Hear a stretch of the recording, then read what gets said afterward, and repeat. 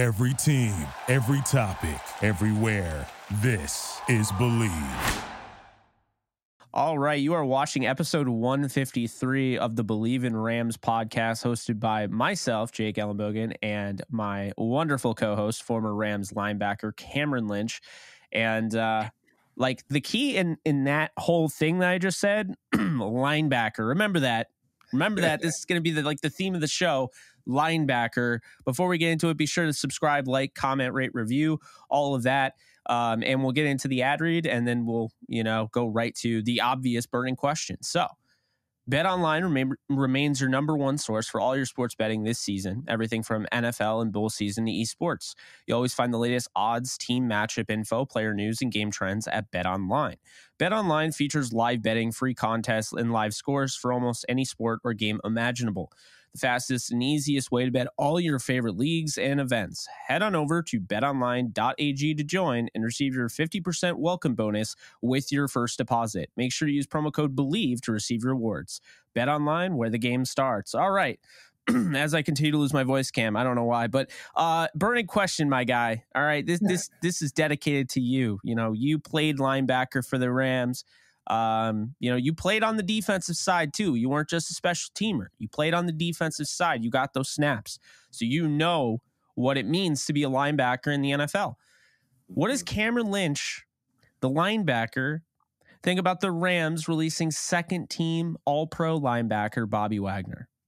I mean, you just got the heart here. It just breaks. It was a heartbreaker, man, to see him leave the Rams. It's very tough to see. I think I saw a graphic where, Bobby Wagner is probably the most productive linebacker in the NFL. I think year before, Michael Parsons, who is an absolute animal. You got Kendricks from the 49ers. He was there as well. Man, listening, it was Bobby Wagner from the Seahawks. So just to see the best linebacker in the NFL leave the Rams, it hurts my soul. It hurts my soul. Raheem Morris, I know he's probably – his heart's probably breaking as well. It's tough to see, and I know Bobby Wagner represents himself when it comes to being an agent. He is his own agent, and so I did see something where he wants to relieve some space with the cap, and then also too he wants to actually win. And when I saw that he wants to actually win, I'm trying to figure out, okay, does he not feel like the Rams are heading in the right direction? Of course. We watched every game last year, and we saw that they weren't headed in the right direction. So his heart's broken, our heart's broken, Jake. So it was a tough blow to see that. It really was. And, I think we can start off, and this is why, the burning question is so great, because it can just lead to all different conversations, branching out and everything. But let's stick with this. You just said, he wanted to win, right? Let's talk about that first and foremost. You listening out there, obviously you're a Rams fan if you're listening to this in some capacity. I mean, what do you feel, you yourself, Cam, when you hear he wants to win? Like, is that something like, okay, he foresees moving forward, this team is not going to win? Or is it something where, we had a bad year last year, and I'm not sure I want to go through that again. And it's almost like, I know you guys won a Super Bowl, but when I got here, that's not what I saw. And so this team could be on the cusp of that, but last year was a little too much for me. I played all 17 games. I watched it all.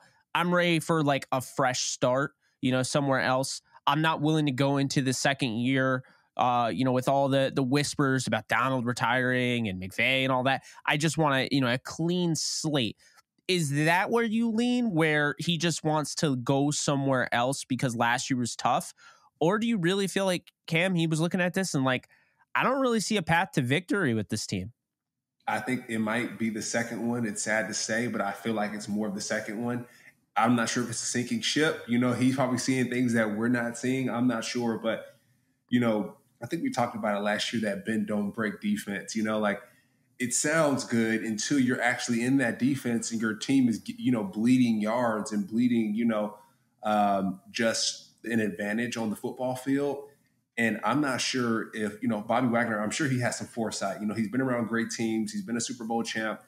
And what he's seeing in the Rams now, this new and improved Rams, I feel like his faith in the team is not there anymore.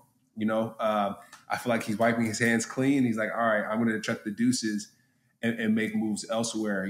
I do feel like if he knew that this team would be great in the future, then he'd be like, all right, you guys, I'm going to strap up my, chin strap and get ready to see me in OTAs in the offseason. Aaron Donald, him being healthy, him coming back, what kind of conversations have they had? I'm very curious. Do they believe in the coaching staff? Do they believe in Sean McVay anymore? Raheem Morris, like, what does that look like? So, it's tough to say. And I know a lot of times we talk about this when a lot of teams win championships, their coaching staff gets plucked away. And so from the Rams, when they won that Super Bowl, 2 years ago, those key ingredients, the people that probably would have helped Bobby Wagner stay aren't there anymore. So I feel like it's the latter in your question. And I don't think he has faith in this new Rams team. And, it's tough to blame him, Jake. He's probably towards the back end of his career. And he's like, hey, I want to get on a squad that I know I can win, And in my mind, immediately, I'm thinking like, okay, Dallas Cowboys, these guys are on the cusp of winning. I don't like the Dallas Cowboys, but they have a great defensive coordinator, who he has familiarity with. Yeah. Dan Quinn. Exactly. Dan Quinn. Exactly. He's used to that scheme. So, I wouldn't be surprised if he went over to Dallas Cowboys. I'm sure Dan Quinn was like, hey, buddy, I know you guys had a tough year last year. I'm staying here with the Cowboys. I was a former head coach. Like, come over here. Let's put that star on your helmet and kind of see what can happen. So it was tough to see, but I do think that Bobby Wagner's lost faith in the Rams defense and the Rams team. Yeah, it sounded like, from what they were saying, what Jordan said is that they had really good conversation about it. They left in good terms. My thing, Cam, is that, first off, before I get into my thing, I totally agree with you. I think it's the second thing. I don't think he's looking at this team as like they can't win. I don't think he's looking at this team like he's not going to win here.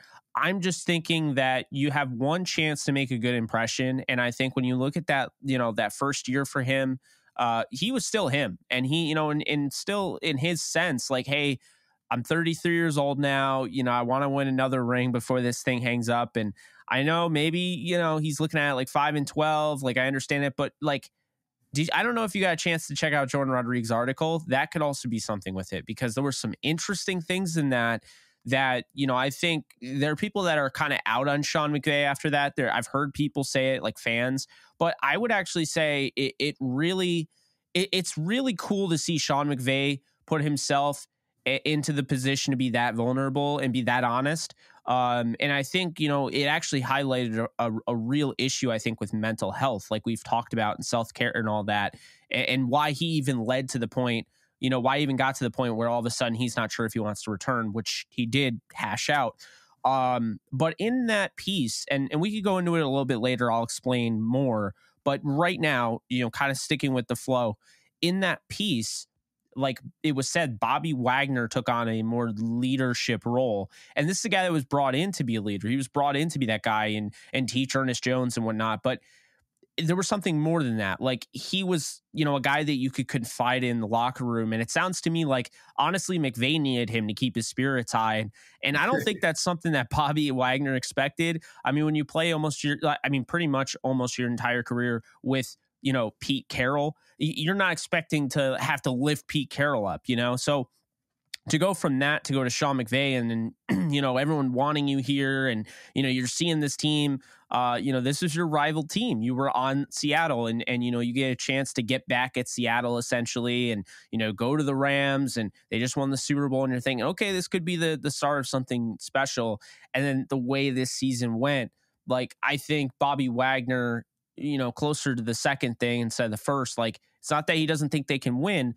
I think that first impression, he still was great about everything. And I think he's very gracious of the opportunity to come back home and play in front of that hometown crowd.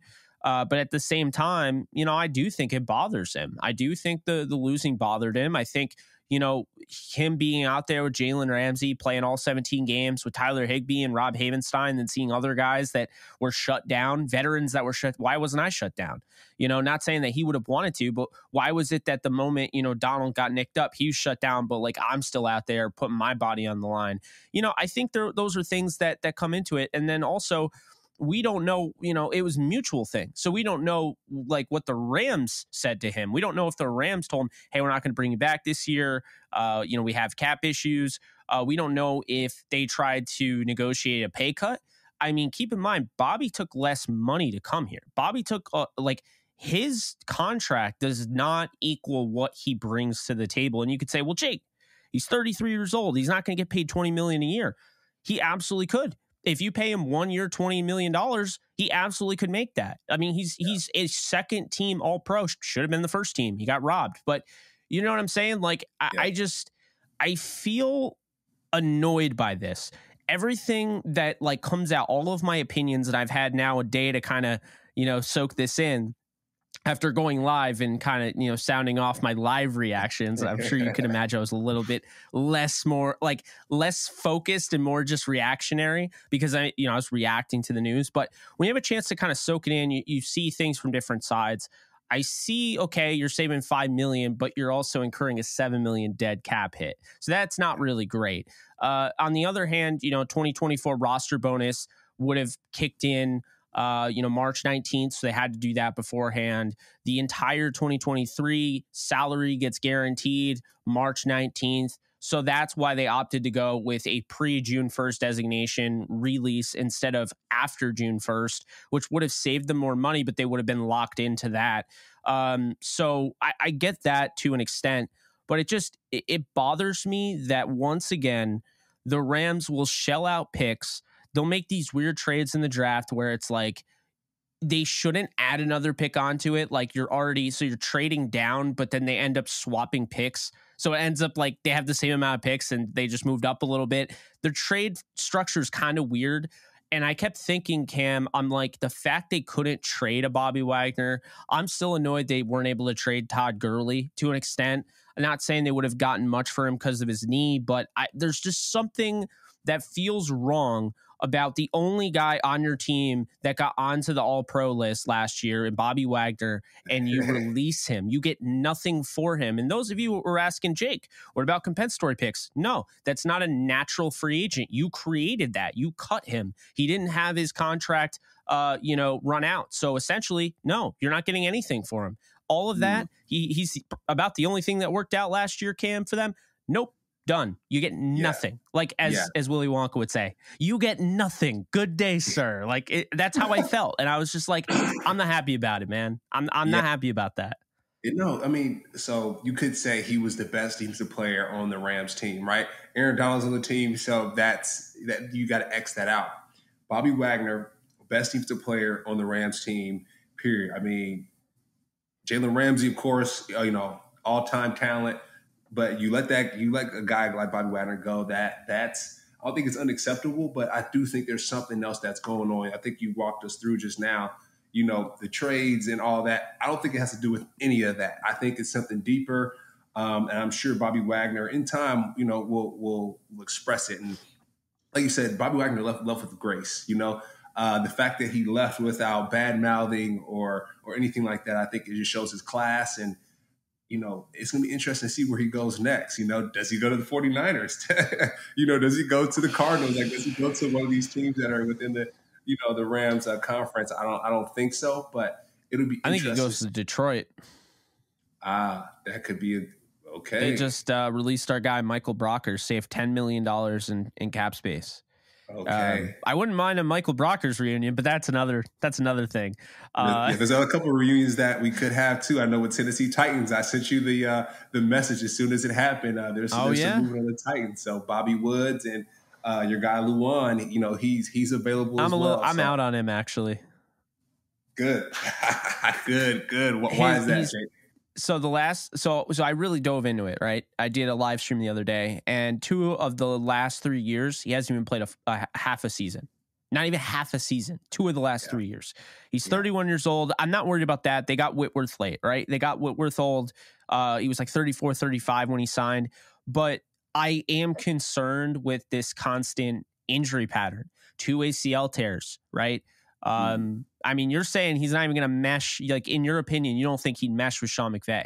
And for anybody that's like, no, Sean McVay could coach anybody. I mean, that article was pretty damning. Not damning, so to speak, but it showed you that Sean McVay's human. Like, you know, I mean, another thing I'll add with that article for the Raheem Morris haters out there, Raheem Morris was the straw that stirred the drink, folks. In terms, he was the Reggie Jackson of the Rams this year. And what I mean by that is when you're reading this article, you know, Jordan did such a great job. Jordan Rodriguez of The Athletic did such a great job of kind of, you know, really painting a picture in your mind. Like, it got to the point where players weren't even going to Sean McVay. They were going to Raheem Morris because Sean McVay's door was closed. I mean, it got that bad in the season. I thought an interesting little tidbit, Cam, that none of us knew about.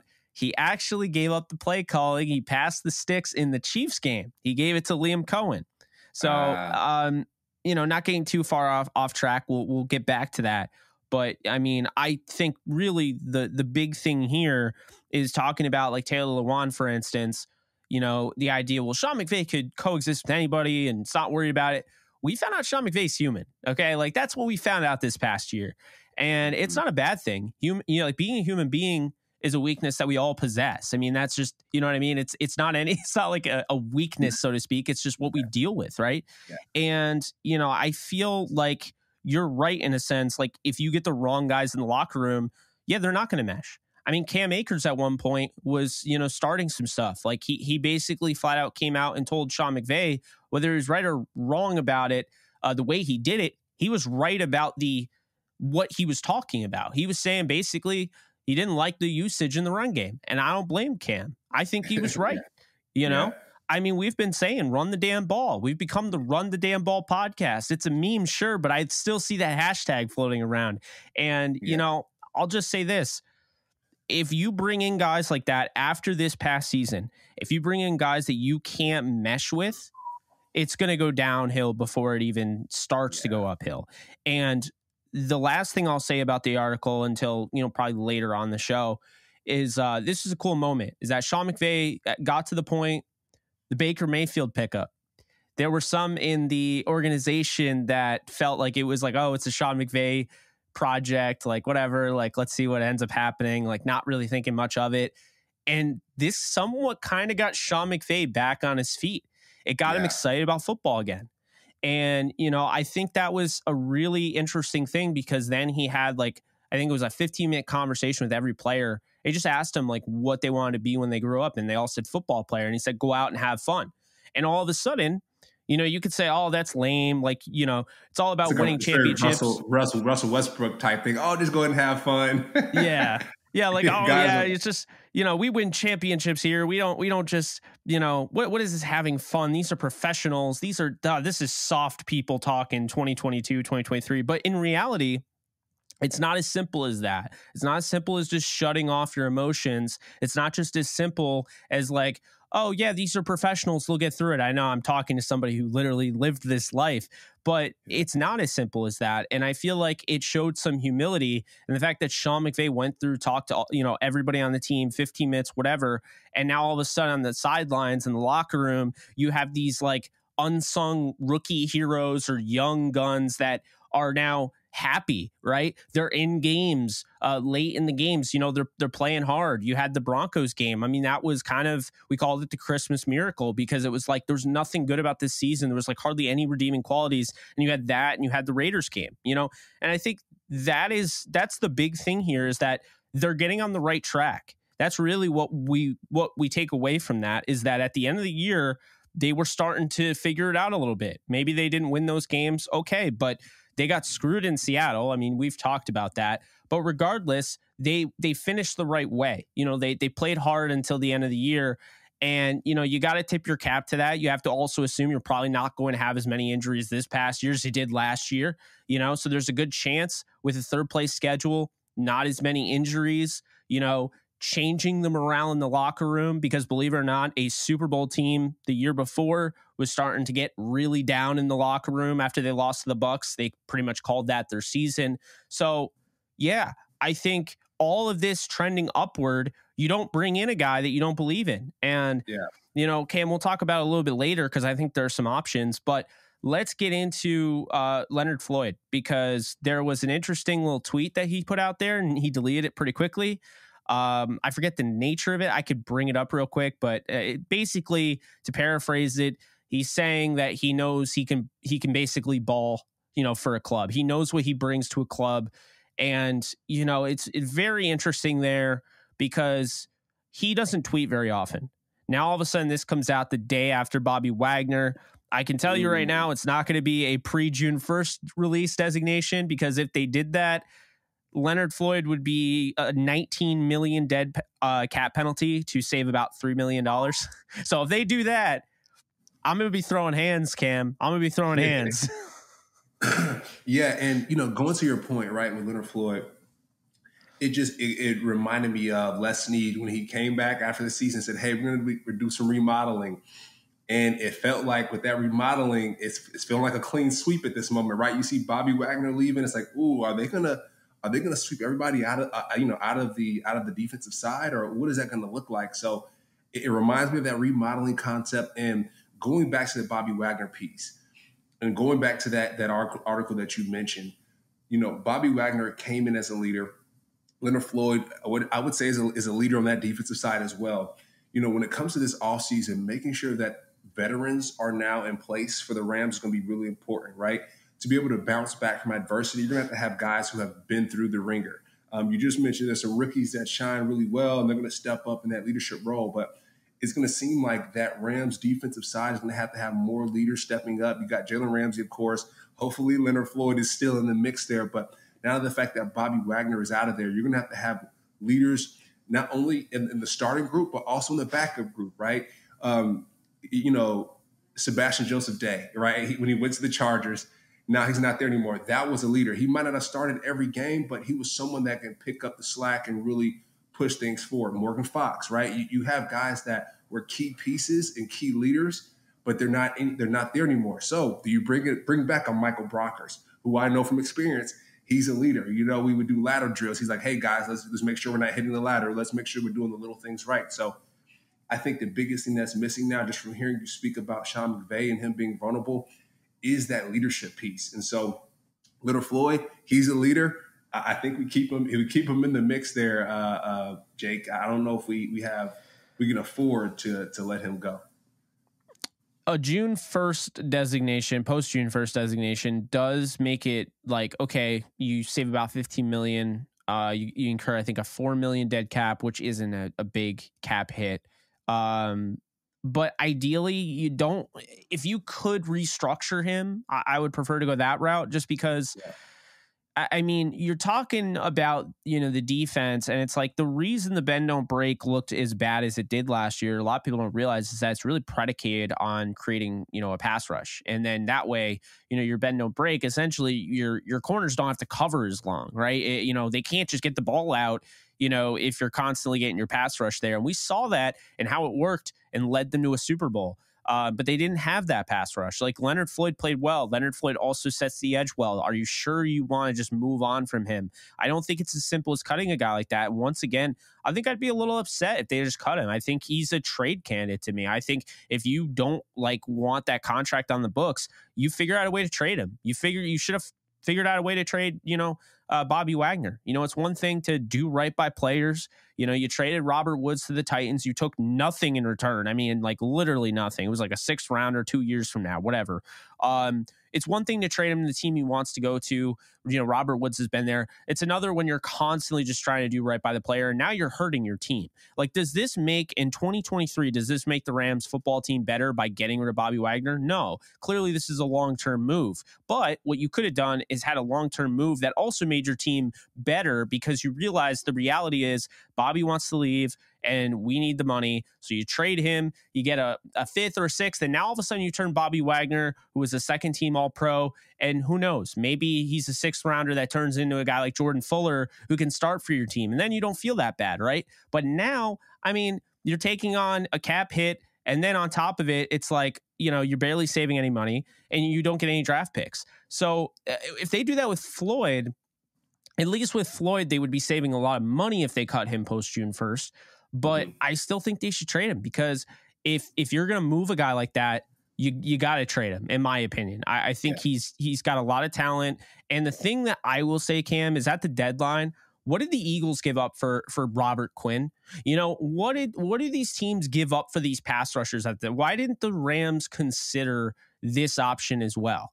You know, when they sat on their hands, essentially, you know, after Christian McCaffrey was no longer an option and Brian Burns was no longer an option, and part of the brass, they were kind of split. From the report said, you know, there were guys that wanted to go after it and go all in for, you know, the Super Bowl and make that run. And then there were guys that were like, I don't think we're there. We're going to hold on. We're going to stay pat. If you were in that camp, why weren't you advocating to trade away Bobby Wagner at that point? Maybe, you know, you don't feel like this is it. You know, this is just not it for you. You don't feel like we're going to get there this year and Bobby's probably a 1 year. Like, that's my issue. So I can take solace knowing if they do cut Floyd, at least they're getting double digit back on the cap. The Wagner thing still bothers me. And we've talked about it, man. I feel like, you know, Leonard Floyd for a minute now, we've kind of had the idea that, as unfair as it is, especially he played all 17 games and he was injured half the year. And he was playing at such a high level when, you know, post-bye. He's probably one of the odd men out. I mean, that's probably it. You know what I think is going to end up happening is that, ironically, everybody who doesn't like Raheem Morris is going to have to hear this. I think Sean McVay has a lot of respect for Raheem Morris, so much so, I think he thinks he can elevate the defense without these stars. And I think that's actually kind of scary, right? Because, you know, I think when you get that mindset, okay, we can move on from a Jalen Ramsey. We can move on from Leonard Floyd. I don't necessarily want to do that. I think, you know, you move on from Leonard Floyd. Okay, it's going to piss me off to an extent if they're not able to get anything for him, but it does save you $15 million, right? You moved on from Bobby Wagner. Okay, he was 33. I'm still annoyed by it, but okay, he's 33 years old. Jalen Ramsey, under no circumstances, doesn't make any sort of sense to trade him or release him. But I've teased on the show before that I was like, I'm not so certain he'll be back. Yeah, and Jake, I have one question for you. You know, there's a saying that says happy wife, happy life. How does Aaron Donald feel about all of this, right? You got his guy, Bobby Wagner, right behind him that can make his job a lot easier. He's gone. Leonard Floyd holding down the edge. How is he going to feel about that, right? Because at the end of the day, it's Aaron Donald's defense, right? And so, like I said, happy wife, happy life. Is Aaron Donald going to be happy about all these moves? And is he being consulted about this? Like, that's my thing, because, you know, at the end of the day, when Aaron Donald has his fingers in the dirt, the football world revolves around Aaron Donald, right? People are probably watching the game, even though they have a game themselves, to see, hey, what is Aaron Donald doing? I know we have him about 2 weeks from now. And so making sure that Aaron Donald is happy with this defense, I think that should be the number one priority for Sean McVay and for Raheem Morris. I don't know, but that's just one thing I realized we haven't hit on. And happy Aaron Donald is a great football team, I think. So what's fascinating here is we might disagree on this, but, and look, before I say this, I do a podcast with a player, okay? Like, I do a podcast with you, and I interview tons of draft prospects, and I'm all pro guy, you know, going out and getting his money because it's a dangerous sport. But there's something that bothers me, and we could even bring NBA into this little analogy here. Like, LeBron James is one of my favorite players in the league, love him to death, but I get so annoyed when LeBron's like, I don't know why we're not doing this. I don't know why we're not doing this or going after this guy or whatever. I don't know. Like, he was all upset about Kyrie Irving. Hey, LeBron, you shipped out all of our young talent, D'Angelo Russell, you know, Brandon Ingram, guys like that, you know, Josh Hart, to go out and get Anthony Davis, right? Or Lonzo Ball. Sorry, not Russell was a different thing. You know, to go out and get Anthony Davis. We get Anthony Davis, right? Then it's, we trade away, you know, Kyle Kuzma and so forth to bring in Russell Westbrook. Now you want Russell Westbrook gone, and you're upset that Russell Westbrook isn't being traded for Kyrie Irving. It's like, when does it end? Don't you realize, like, you're the one that is the reason why we have to make these moves and have to make these reservations, because now we don't have a future. Like, we don't have a pick until 2027. That's what I'd be saying to LeBron James as a GM. But then when I think you know where I'm going with this, Aaron Donald. You wanted to be paid, my guy. You wanted to get another deal. Well, you can't complain if now the Rams, in order to afford you, in order to pay you with 1 foot in and 1 foot out, my guy, because you have mentioned retirement more times than I could count. Mm-hmm. So on one hand, you know, you are the best player in the league. You are the most dominant player in the league. But on the other, we have a ship to run. We still have these guys we have to pay, you know? Mhm. Yeah, we're paying all sorts of crew members. You know, if this is a pirate ship, we're paying guys to shoot the cannons. If this is, you know, a pirate ship, we're paying guys to clean the bottom of the deck. We have to pay them all, right? Yeah. So in order to keep everybody under this salary cap, which I still think there needs to be a soft cap like we've talked about, we have to make these tough decisions. And if you're upset about Bobby Wagner or you're upset that we have to get rid of Leonard Floyd, well, this is this is what it took, you know, to be able to afford you. Yeah. No, and that's a good point, Jake. That's a good point. Now, I think about Tom Brady, right, when he was with the Patriots. Always. I'm sure he's taken many, you know, pay cuts.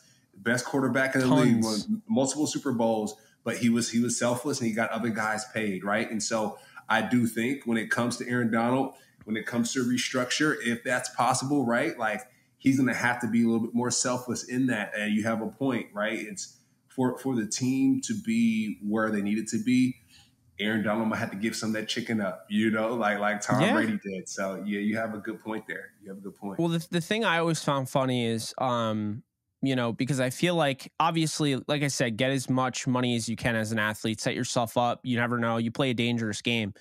But, like, the ultimate cheat code in the NBA, like, if you wanted to win you know, an NBA championship, like, imagine if LeBron was like, I'm going to take a Tom Brady pay cut. Dude, who is beating that team? If you don't have that guy taking a max contract, you want to win and you take a Tom Brady level pay cut, we're talking probably half of your salary. I mean, maybe that's 2 max players. You know, like it changes the game. It changes your depth. Now all of a sudden, oh, we have no bench. We have no shooters. Now you have shooters. You know, now we can pay. It's the same thing with the NFL. Like if you have a guy like Tom Brady that is going to take those pay cuts, I mean, how do you think it helped him? I mean, it's not just him being necessarily selfless. It's him being smart too.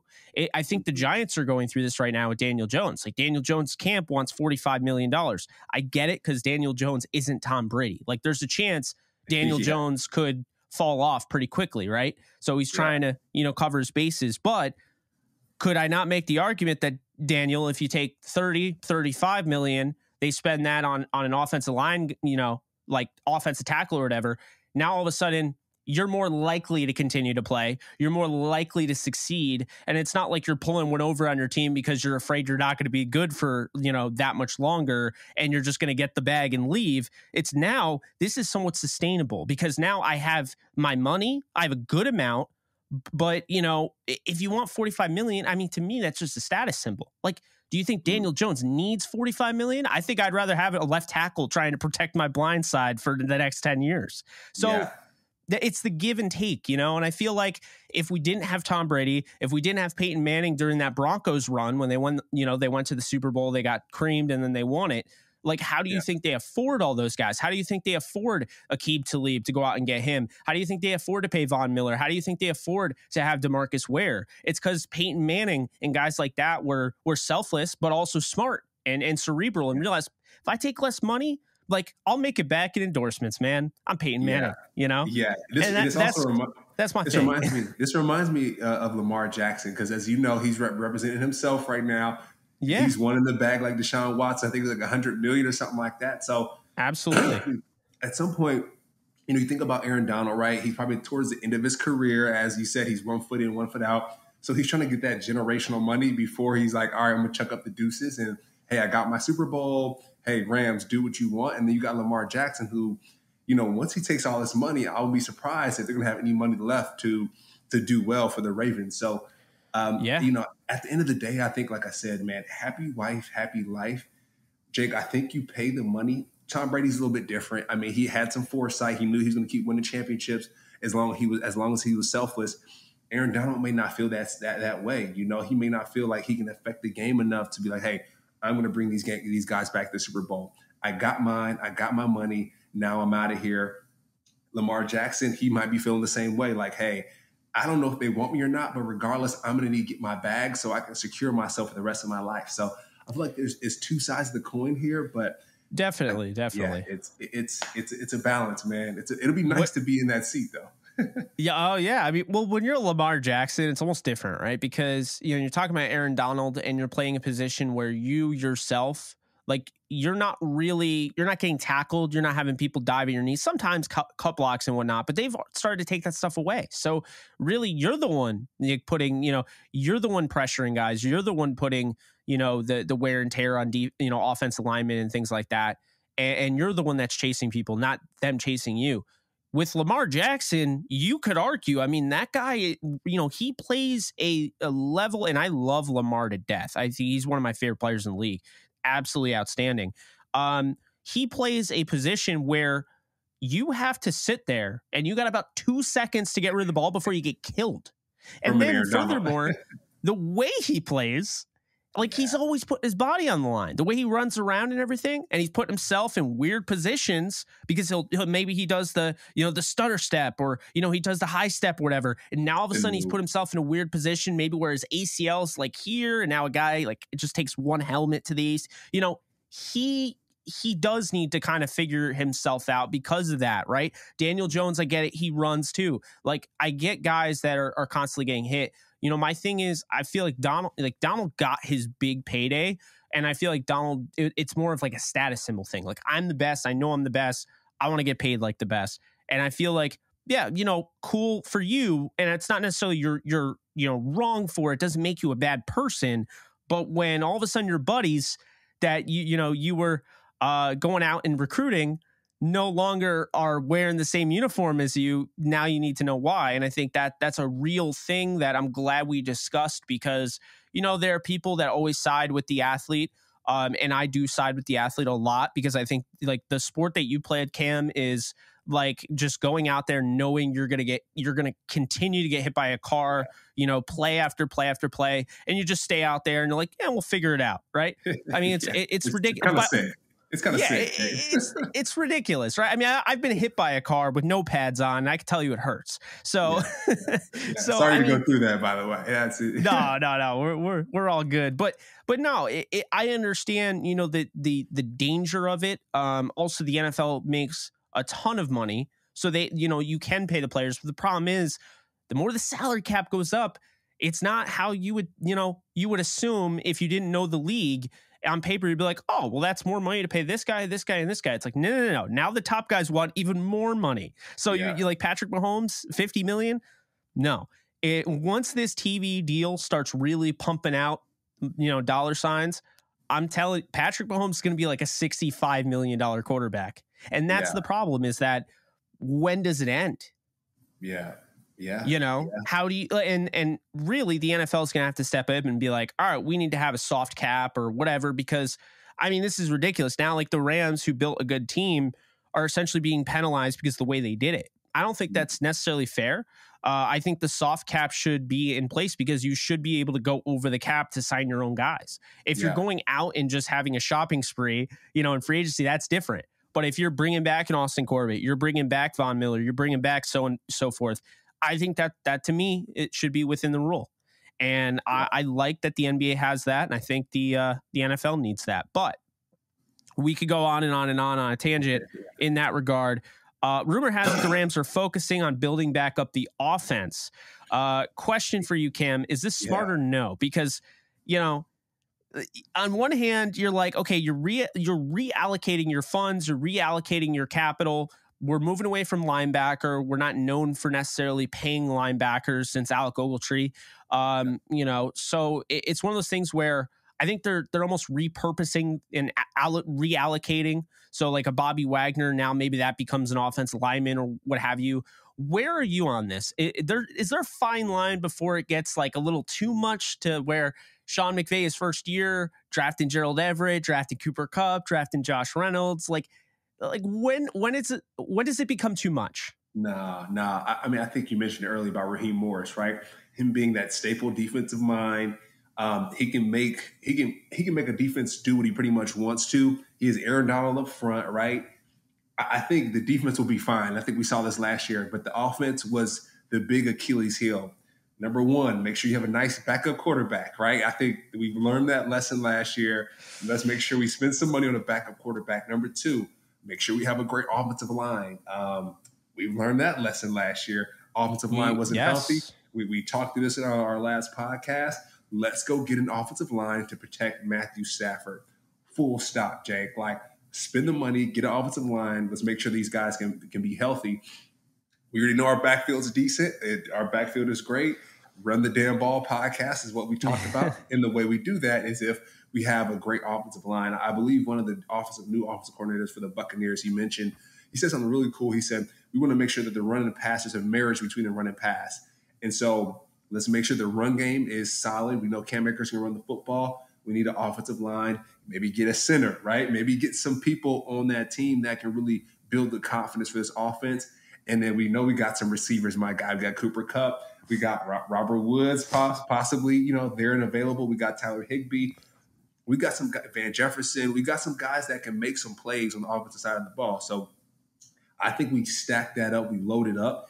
And then on the defensive side, we make sure that we get some leaders, right, in the free agency. I don't say we spend so much money on them, but we just get leaders to fill that void from Bobby Wagner because we need it. And the defense, they held their own last year, Jake. I know we talked about the bend don't break. They're beating us in different ways in different areas, but that's because they're on the field for so long. Stack up the offense, score some points, and then let the defense do what they're going to do, a.k.a. Aaron Donald do what he's going to do. So, yeah. I agree with you. And actually, to your point, I think something that kind of gets lost in translation is that, look, does the defense have to be as good as it was last year? No. I mean, the offense just needs to not be 32nd in the league. And you could argue if they were 20th in the league last year, the Rams win 8 games. You don't think they could have won 3 more games with a, moving up the rungs 12 spots in the offensive ranking? I mean, for real. And I think that's something that, you have those internal discussions with your new coaching staff. You bring in new guys. We've talked about bringing in a new offensive line coach and Ryan Wendell. They're going in a different direction. I was actually surprised they got rid of Carberry. I don't think that was his fault at all. And I actually thought he did a good job of getting guys up to speed, like an Nsekhe and the job that he was able to do. 38-year-old left tackle who, just the fact that he played at that high of a level was crazy. Then getting guys like Chandler Brewer, who really never got an opportunity. They were on the practice squad, and he looked like he was ready to play. Ode Abushi, right? These guys that, these unsung heroes, essentially, that kept the offensive line somewhat together. And surprisingly, Cam, last year, as bad as the offensive line was, in spurts, they had some really good games. I mean, there were some games where they didn't allow a pressure. There were some games where they didn't allow a sack. Those games existed last year. I know, in the grand scheme of things, when you clump it all together, the offensive line in a nutshell was pretty bad. But when you think about it, those games, in my opinion, that is what Carberry was able to do. So I'm very curious as to what made Sean McVay move on from him, what made him bring in Ryan Wendell, who is actually below the former offensive line coach for the Rams, and Aaron Cromer, who's now with the Bills. What made him want to bring in Nick Caley for the tight ends coach. There are some Patriots fans that weren't so kind about him, being the tight ends coach. There were some guys like Dalton Keene and the tight end out of UCLA that always escapes my name. Probably people in the comment section feverishly typing away. But people players like that didn't necessarily develop. So, I think people have some reservations about him. What made him decide to go out and be like, you know what, we need to bring back Aubrey Pleasant. So why did you not promote him to begin with if you believed in him like that? You know what I mean? So I think that's certainly interesting. Why did he go with Mike LaFleur, opt to go with him instead of Thomas Brown, losing Thomas Brown to Carolina? There's so many things that I think we're going to find out over the course of this year. And I also think it's going to shape the type of personnel grouping that we see, the type of players that we see. For instance, you talk about the days with Jeff Fisher, they brought in Tennessee Titans, right? And when Les Snead took over, they brought in some of the Falcons because Les Snead was an executive with the Falcons, with Dimitroff. But you see those connections, right? And the first thing that comes to mind, Cam, and this actually goes right into my next little bit here. George Fant, Mike White, Connor McGovern, Nate Herbig. Now, people hear that are rolling their eyes Jake, you covered the Jets too. We know where you're going with this, but hear me out. Mike LaFleur coached all those guys. He was the offensive coordinator for the Jets last year. I feel like that connects them to those guys. Now, McGovern is one of the top centers on the market. I don't think he's an option. I really don't. I think he's going to go get paid. I don't even think the Jets are going to bring him back. I don't think he's an option. But Nate Herbig, talking about cheaper option, cheaper guys to fill out your offensive line that played productive football last year. Like, he was pretty good when they needed him. And then you look over at Mike White. You know, Mike White, we've talked about this. We brought this up on the podcast before. If you don't get a guy like Baker Mayfield back, or you don't want to draft a backup, Mike White is a solid backup quarterback. I'd say he's one of the better backups in the league. And you could get him cheap. What is he going to cost? Like $2 million? You know, has the familiarity with the offensive coordinator. And then the last guy I brought up, George Fant. Love the opportunity to get George Fant, because to me, you can use him at left tackle. You can use him at right tackle if Havenstein were to go down. And I think Fant is a guy you bring in and you don't have to commit to. You don't have to make him the starting left tackle. The reason I like this is because it gives Alaric Jackson some competition. If you decide to go in-house, you keep Alaric Jackson, you have him battle at left tackle, with George Fant. Fant's going to be ultimately pretty darn cheap, because you have guys like Orlando Brown that are going to get paid $23 million a year. You have other guys like Isaiah Wynn that we've mentioned before. You got Taylor Lewan, big name, is going to be on the books. I don't think the Rams getting rid of Bobby Wagner are going to be spending and allocating onto the big prized, big name free agents. So I want to ask you, Cam, does it make sense to go after the cheaper free agent option this year? Cheaper isn't always better. We've gotten stuff from the dollar store that breaks in 2 seconds. But sometimes you can find some gems. And what I'm asking you is, does it make sense to go after a cheaper free agent and draft pick, right? Go after some draft picks, fill out your guys, fill out the offense line with that, fill out the whatever you need with that, or go after the big prize free agent and just kind of wing it. Yeah, I think we had a conversation last podcast about the Chiefs and how they got some great offensive linemen from the free agency. I think that's the route we go with these big free agents, because we just mentioned it, right? Guys getting hurt, number one. With these guys getting hurt, that's one thing. We want to have some guys that are true and tested. We want to have the tried, true, and tested for this offensive line.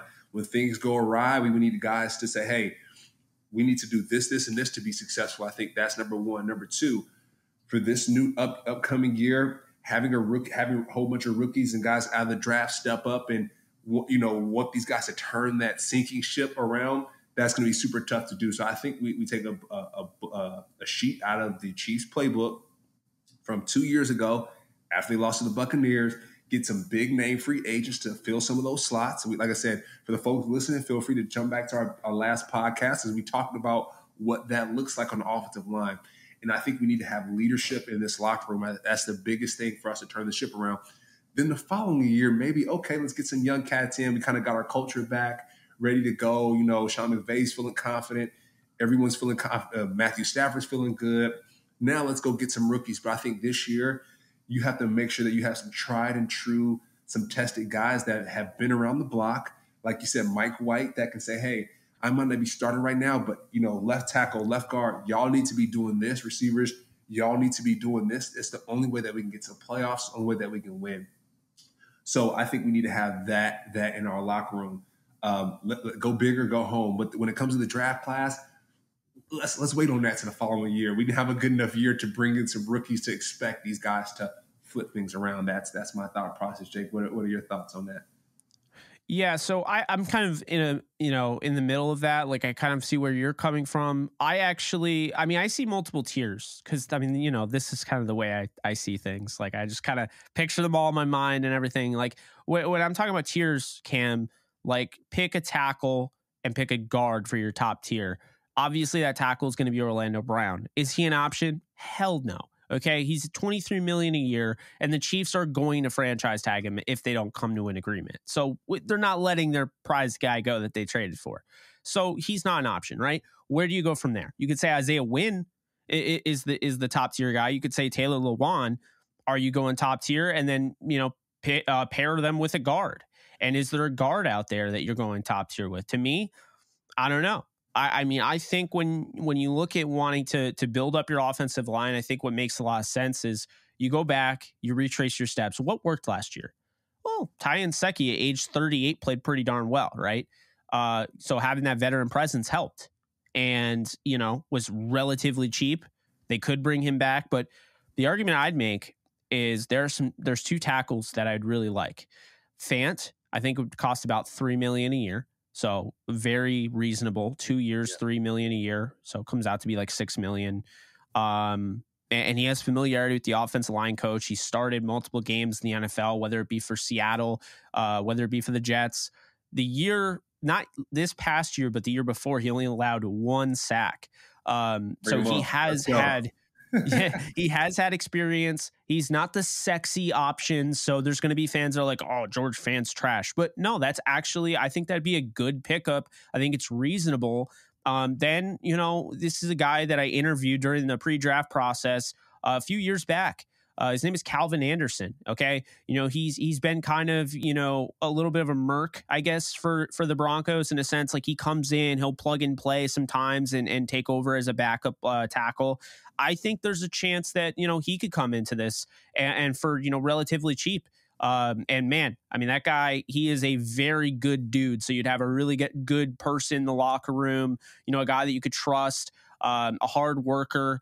And then another guy, that I interviewed in that pre-draft process, Dalton Reisner, who also comes from the Broncos, started games for them. He's got a mean streak. He's willing to protect the quarterback and go the extra, way. So say a quarterback gets late hit or something, he's going to stick up for that quarterback. He might get a 15-yard penalty, but he's not going to let that, that crap fly with his guy. I always admired that. I think that's something that the Rams need. You can't be, hitting my quarterback way after the play and not get a little something in your face. And I think Dalton Reisner's going to, Dalton Reisner's got some spice to him. I think he makes some sense. Nate Herbig, another one, not as sexy, not this new, latest draft pick. Like people know Reisner that have followed me. They know like that I interviewed him. People know Calvin Anderson to an extent. I mean, not that well, but Nate Herbig is one of those guys that's just like, he's like the, what was it? The miracle tape or whatever, that meme where the guy just puts the tape on that boat. Yeah. And like it stops it from the leaking. He's that guy. Like you don't even have to see him because like the tape is at the bottom of the boat. You don't even have to see him. And he's doing his job. He's not the best guard in the world, but he's good. Like he's good for the NFL and he'd be relatively cheap because he's not a big name. Nate Herbig. So Herbig, Reisner, Anderson, Fant. That's where I'm gravitating towards. Jake, that's who I'm thinking of. And Fant, going back to Fant, I think there's something that you said. He played for the now offensive coordinator for the Rams back at the Jets. I think that's extremely important, right? You have a player that's essentially a coach on the football field. So when things aren't going right, even on the sideline, you have someone that can reinforce what the coach says. It's a new offensive coordinator, so it's going to be new to the offensive line, but we have someone in there that can reinforce what he says. So I think I'm more leaning towards the Fant option because of that. And right now, the Rams need it. The Rams need that reinforcement. They need that second level, that second layer of leadership. So out of that 5 or 4 people that you just mentioned, Fant, it will be my favorite. You said he allowed only 1 pressure. Was it last year? It was the year before last year. Yeah. So his second year with the Jets. Yeah. He pretty much, he's a guy that's almost always healthy. He almost always plays all the games. This past year, he got nicked up a little bit, came back. He played half the season. But before that, 15 games, 14 games, 16 games, 16 games, 14 games. Yeah, to me, this is just somebody that, is he the sexiest option? No. Is he going to be the one that, like, if I, say he gets announced, right? They sign him and I do a live stream immediately when he signs. Are people going to be piling into the live stream like, oh my God, we got George Fant? Like, I don't know, maybe, but like, I'm not expecting that, right? But he's 30 years old. I mean, he'll be 31 July. But he's played in, he's played with the Jets. He's played with the, offensive coordinator in Mike LaFleur. I think he makes the most sense.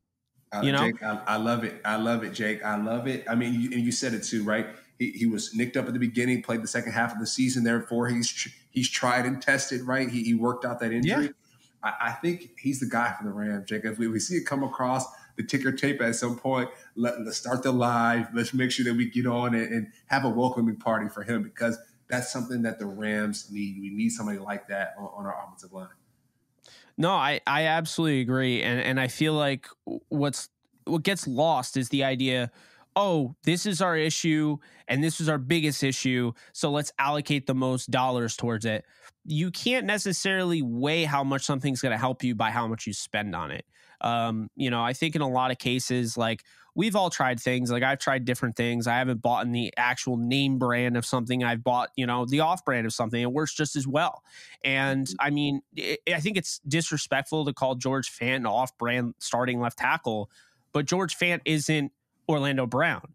But George Fant is a starting left tackle in the NFL that you can get away with. And the whole purpose about getting Fant is that he can push Alaric Jackson in that starting job, right? So now you go after those two. This is kind of my plan. I have the gears turning, Cam, right? Yeah. So you have those two, right? And then you have them battle it out. If Alaric loses, okay, you move him to left guard. That's the great thing about Alaric Jackson, can play guard, right? So then what's the deal with center right guard? You have right tackle locked in. So you have Fant, you have Alaric Jackson. What do you do with center and right guard? Well, personally, I think they need to move on from Allen. I think Allen is too much of an injury risk. I think you keep Coleman Shelton as a backup utility guy that can play 3 positions on the offensive line, but he is going to be your backup center. I think the big issue the Rams ran into is having him start the season at right guard, him being the backup center. When he got hurt, it put them in a really bad position because Brian Allen was hurt. So now all of a sudden you have the police academy guy, in Cologne taking over. I know that's like your favorite. You always bring him up, but you know what I'm saying? So you got the 3 and the 4, essentially. You got the center and you got the right guard. What do you do there?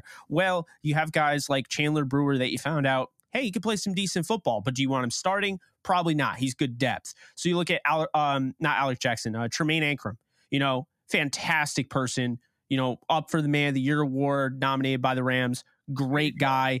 I think he's a guy that you feel good about in that depth room.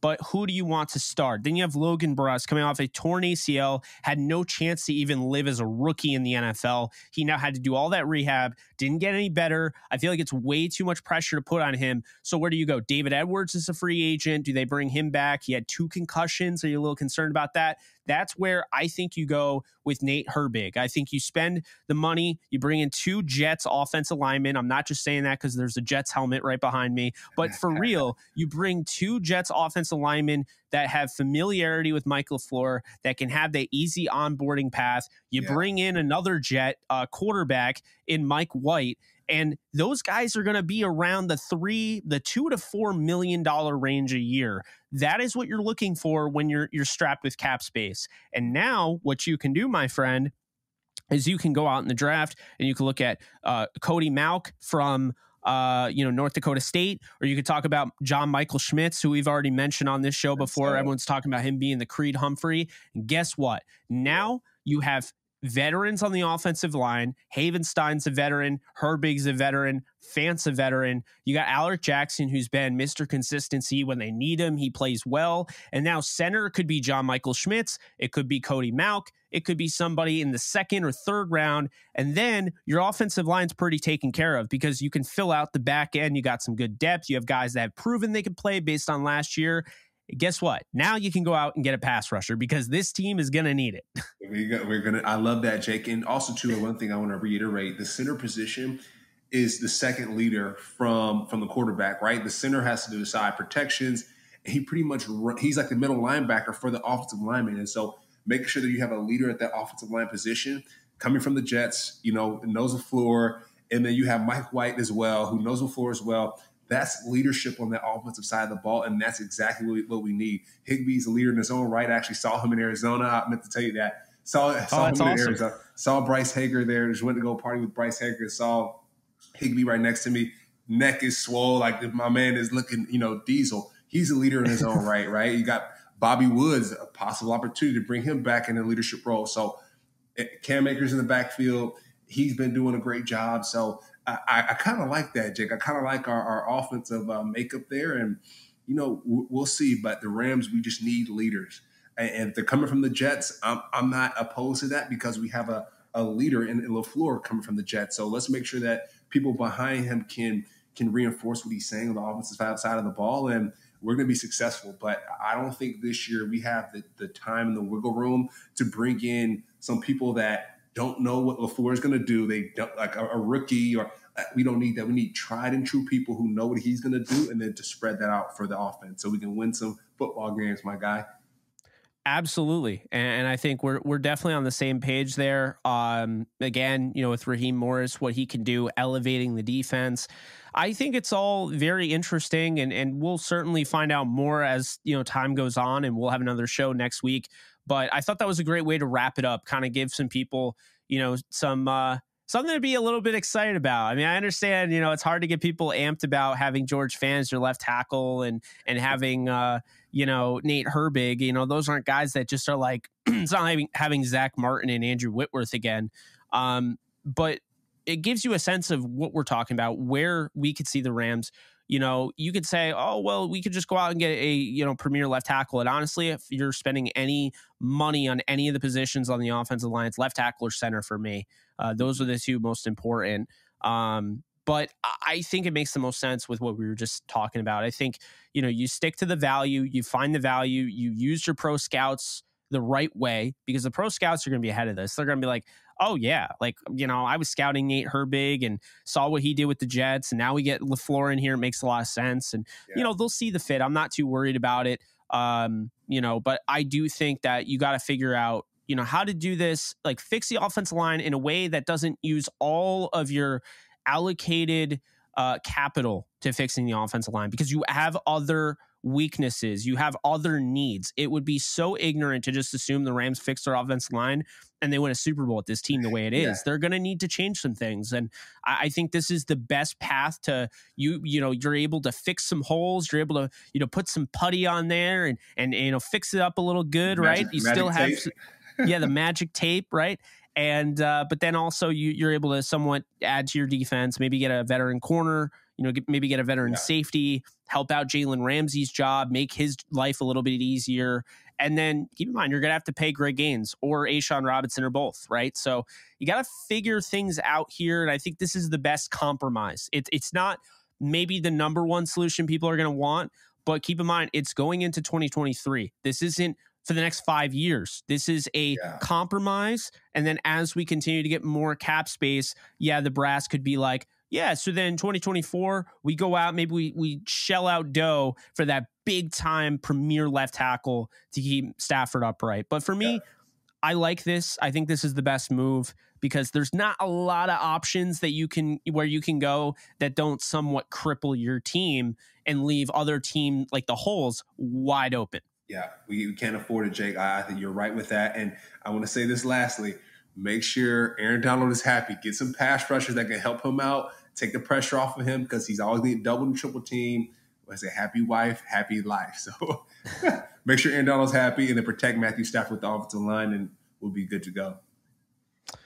Absolutely, man. Hey, this has been a fun show. I appreciate you guys, tuning in. Be sure to like, subscribe, comment, rate, review. Go tell somebody, if there's a big Rams fan that and they don't know about us yet, be sure to tell them that the Believe in Rams podcast sent you over to them. And that's going to do it. This show's been presented by BetOnline, our friends over there. We appreciate them. And this is episode 153 in the books. Until next week, Cam, I think it's a pretty good one. Excited to see how this one turns out. But you guys take care, and we'll see you guys real soon. Later, folks. Thank you for listening to Believe. You can show support to your host by subscribing to the show and giving us a 5-star rating on your preferred platform. Check us out at Believe.com and search for BLEAV on YouTube. For the ones who work hard to ensure their crew can always go the extra mile, and the ones who get in early so everyone can go home on time, there's Grainger, offering professional-grade supplies backed by product experts so you can quickly and easily find what you need. Plus, you can count on access to a committed team ready to go the extra mile for you. Call, click Grainger.com, or just stop by. Grainger, for the ones who get it done.